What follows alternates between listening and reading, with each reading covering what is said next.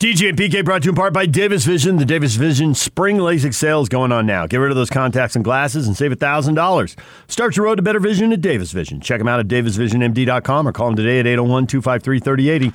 That's Davis Vision. Time to welcome in the TV voice of the Utah Jazz, Craig Bolerjack. Bowler, good morning.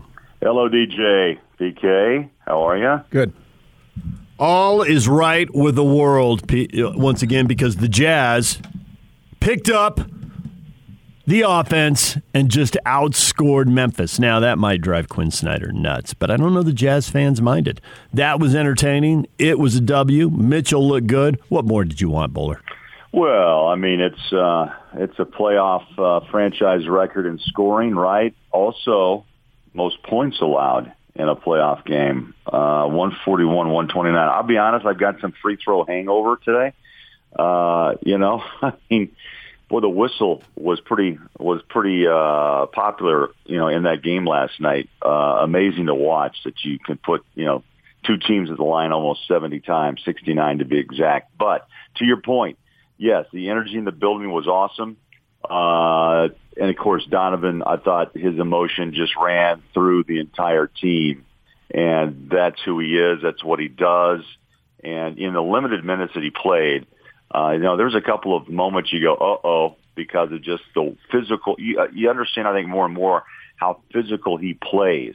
And so when he, hits the floor a couple of times and took a walk back into the tunnel, you thought, what's going on? But in the postgame, we understood, he was just trying to keep that ankle warm. But I thought with the minutes given, he did great. And obviously the players, his teammates followed. And there's a few holes in the defense. Obviously, Ja Morant is a terrific young talent, but he got into the paint a ton. And, of course, the Jazz have got to make some adjustments as they head down to Memphis. I think that his mere presence, and what I mean by that, making a difference, is that once we all, everybody, I'm talking fans, broadcasters, obviously players, coaches, owners, you name it, that once we saw him out there and he looked like Donovan Mitchell, like there wasn't any, like with Chris Paul, he comes out the other night and he just didn't look like Chris Paul. And I think that had a negative effect on the Suns because, wow, we don't have Chris Paul, the Chris Paul that we know that got us to this point. And I think that really was a letdown for those guys, and they end up losing the game. Conversely, the positive here is that Mitchell looked like the Donovan Mitchell that we have seen many, many times over, even though there wasn't as many minutes as he normally would play. But his very presence, he hits the shot right off the bat. I thought that really set the tone, and everybody could relax because it was like, we got our guy. You just said the three. That's the magical moment. The first shot out of his hand in 17 games in nearly 6 weeks. I mean, that's how you paint the return, right, PK? I mean, if you get that type of shot and everyone does have the feeling of everything is okay, everything's okay, and it does spread throughout the arena, spreads around his teammates, and you could tell that. You're spot on. You could tell that. And the Jazz, of course, struggled in Game 1 from the three-point line, and they shoot 49% in Game 2 after shooting 26% in the first game. So, yes, making that first shot, which happened to be a three, just sets the plate, or I should say sets the table. And everyone came to feast a little bit. I thought you're right. I mean, the emotion of that moment and just having the crowd rise to their feet, yeah, that was special. Craig Bolerjack joining us, TV voice of the Jazz. So how much are you worried about Jordan Clarkson in the three-point shooting? 1 of 14. He banked one in. That's the only make in the series. 0 for 8 in the opener and 1 for 6 in Game 2. How much are you worried, or how much did you see him going to the hoop and getting to the free throw line and thinking, well, as long as he scores, it doesn't matter how? I think we get pretty engrossed with Clarkson, and I get it.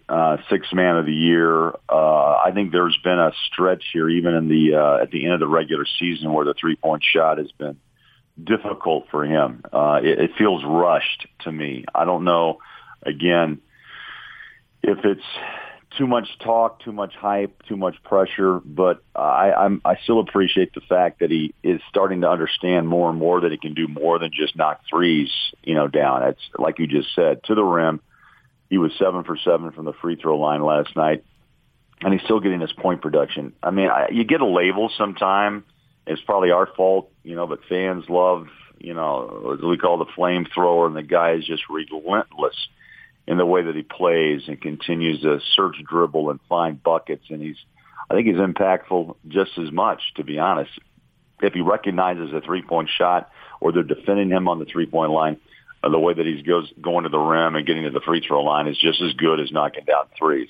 You're judged many times in this league, especially with the way the Jazz depend on the three and Clarkson's ability to hit that three and being a game changer.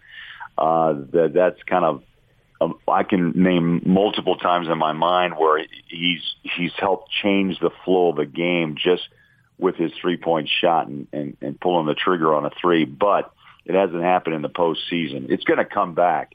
I think Quinn Snyder totally has confidence in Jordan Clarkson. Look, nothing's going to sway that. We've seen enough proof that he can. It's the way that the three-point shooters are. It's a roller coaster, as we know. And I think right now, a lot's going on in his head, and he's just got to settle down and play his game. But he's also making adjustments that he can. If it's not working outside, go inside and find yourself to the free throw line. He's just as effective. Doesn't matter how you score, just put numbers on the board. Morant gets a lot of run, and he's a fantastic player. It's fun to watch. Brooks now, you got to tip your cap to him because he's a tough, hard-nosed kid, and he's playing well. The guy who probably scares me the most, I mean, Morant obviously is the guy, but this Valanciunas, man, he is such a load. And we saw that Derek Favors has a hard time matching because the size difference is pretty big. And it's like Gobert is pretty much the only guy that can do anything with him because of his bulk and all that stuff. How much are you concerned that he still is going to be effective and maybe even more effective in the rest of this series? PK, it's all about the whistle. It's all about who it will be or will not be in foul trouble, right? I mean, Gobert picked up 4. Valanciunas last night had 4 as well, so they kind of negate each other a bit. Rudy, was on the rim. I thought he played really well, efficient, only missed 2 shots, 21 points. He rebounded, had a couple 3-block shots. But Valanciunas, to your point, man, the guy is a load. And the part of it is he has more of an offensive game than Gobert. Rudy, as we all know, is at the rim. And Conley, by the way, did a marvelous job getting Gobert involved, right, last night. Pocket passes, put it right where it had to be, and made Rudy really a big force offensively. But Valanciunas can turn. He'll face up. He's got the hook shot. But look, they have kind of like their mini big three. I'm just, Valanciunas, Brooks, and Morant. And if you get a guard line with a big, you're going to be a difficult team to beat. And that's who they've become. And they've grown with, by the way, since the Jazz swept the season series in the regular season, that team's grown a lot. Dillon Brooks, man, out of nowhere, just has become a force. He has confidence, to your point.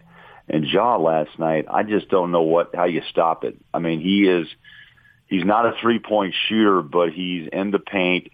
And the shot of the shots, now that the shot that's in vogue in the NBA is the floater. And, boy, he is good at getting in the paint, timing it, able to drop it over Gobert and D. Faves. And they're going to have to figure something out to keep him outside the paint, force him into a jump shooter, or try to force him out on the three-point line somehow. But the way he is able to maneuver himself into the lane is pretty impressive. I mean, look what he did with Curry in Golden State in the final play-in that got him into the playoffs. And he's had he's had a really good series against Utah right now. And he's scary. Every time he touches the ball, especially in the second half last night, I kind of felt like, look, he had his way. He's built his confidence. And look at the numbers he put up, 47. Wow, 47. And it looked easy, by the way. PK, it looked easy. So Gobert and Conley get in foul trouble, and the Jazz lose game 1. Right. Valanciunas and Brooks get in foul trouble, and the Grizzlies lose game 2.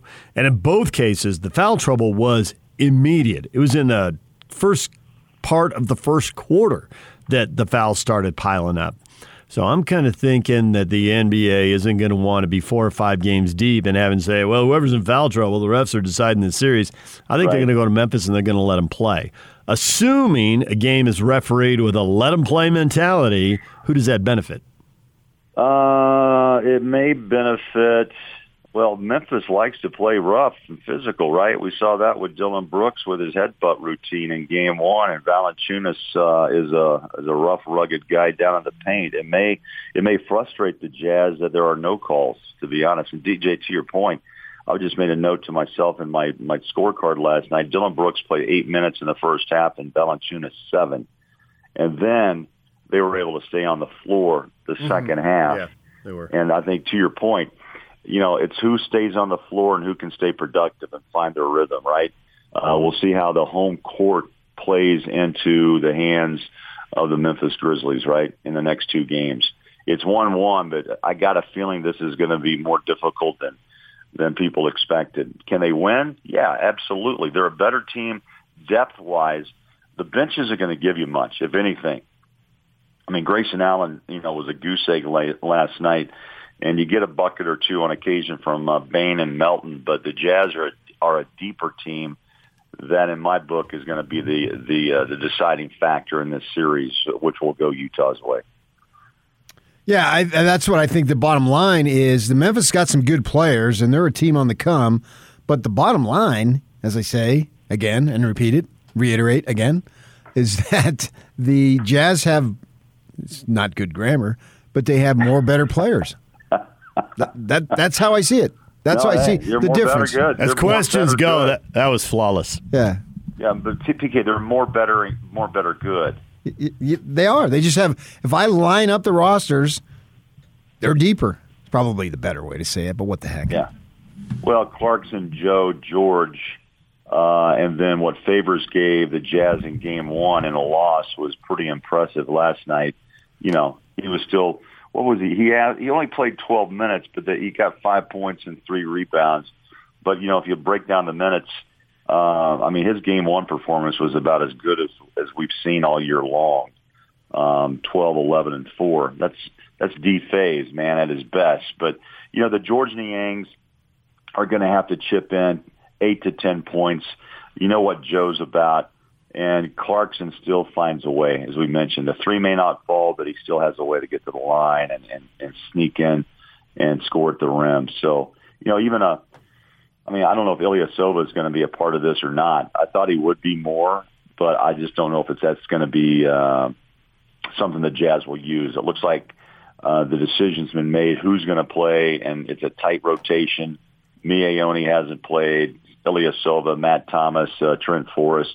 But if needed, they're there. But I think you see the rotation and how it's going to play out. So Grayson Allen plays 23 minutes and is minus 10 in the plus-minus in Game 1.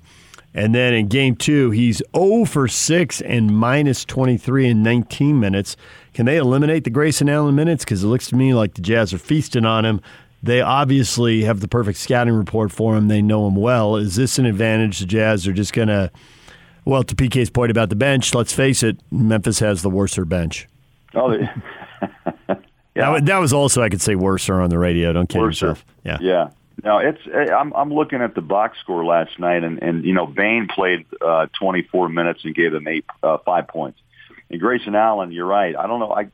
I don't think they have much more to go to. Taylor Jenkins, their head coach, I don't think there's much more that he's got to go to. So Grayson Allen really has got to be a player, that has to step up for Memphis if they want to have a chance to upset the 1 seed. But we saw Grayson Allen for a short period of time, 35 plus games, and there were moments that he was able to look like he was NBA ready. I thought in Game 1, he had a little bit more spunk. I mean, he only played 23 minutes, but still he hit a 3, I guess. But yeah, he hasn't performed like I thought he would. Defensively, it's kind of his. Maybe he taught Dylan Brooks some of the physical play of defense, right, from his days at Duke. But I still think the bottom line is that the Jazz are the better team and are the deeper team. and that's going to be the deciding factor in this series. I just don't see, really any more minutes for productive minutes for Grayson Allen. He is who he is. And same with Desmond Bain, the rookie, and the same with D'Anthony Melton. I mean, I don't think you're going to get more than 14, 17 points out of that group of players, and it's all on the big three of Memphis. It's on Morant, it's on Brooks, it's on Valanciunas, and maybe you get some points from Jaren Jackson Jr. He was living at the free throw line, mind you, last night as well. But he still doesn't look right coming back from knee surgery, by the way. But it's a work in progress with him. And then Kyle Anderson's kind of an X factor too. But it's really, I think the scoring will be all on the backcourt and the big for Memphis. What are all the rules as far as what you're allowed to broadcast going forward?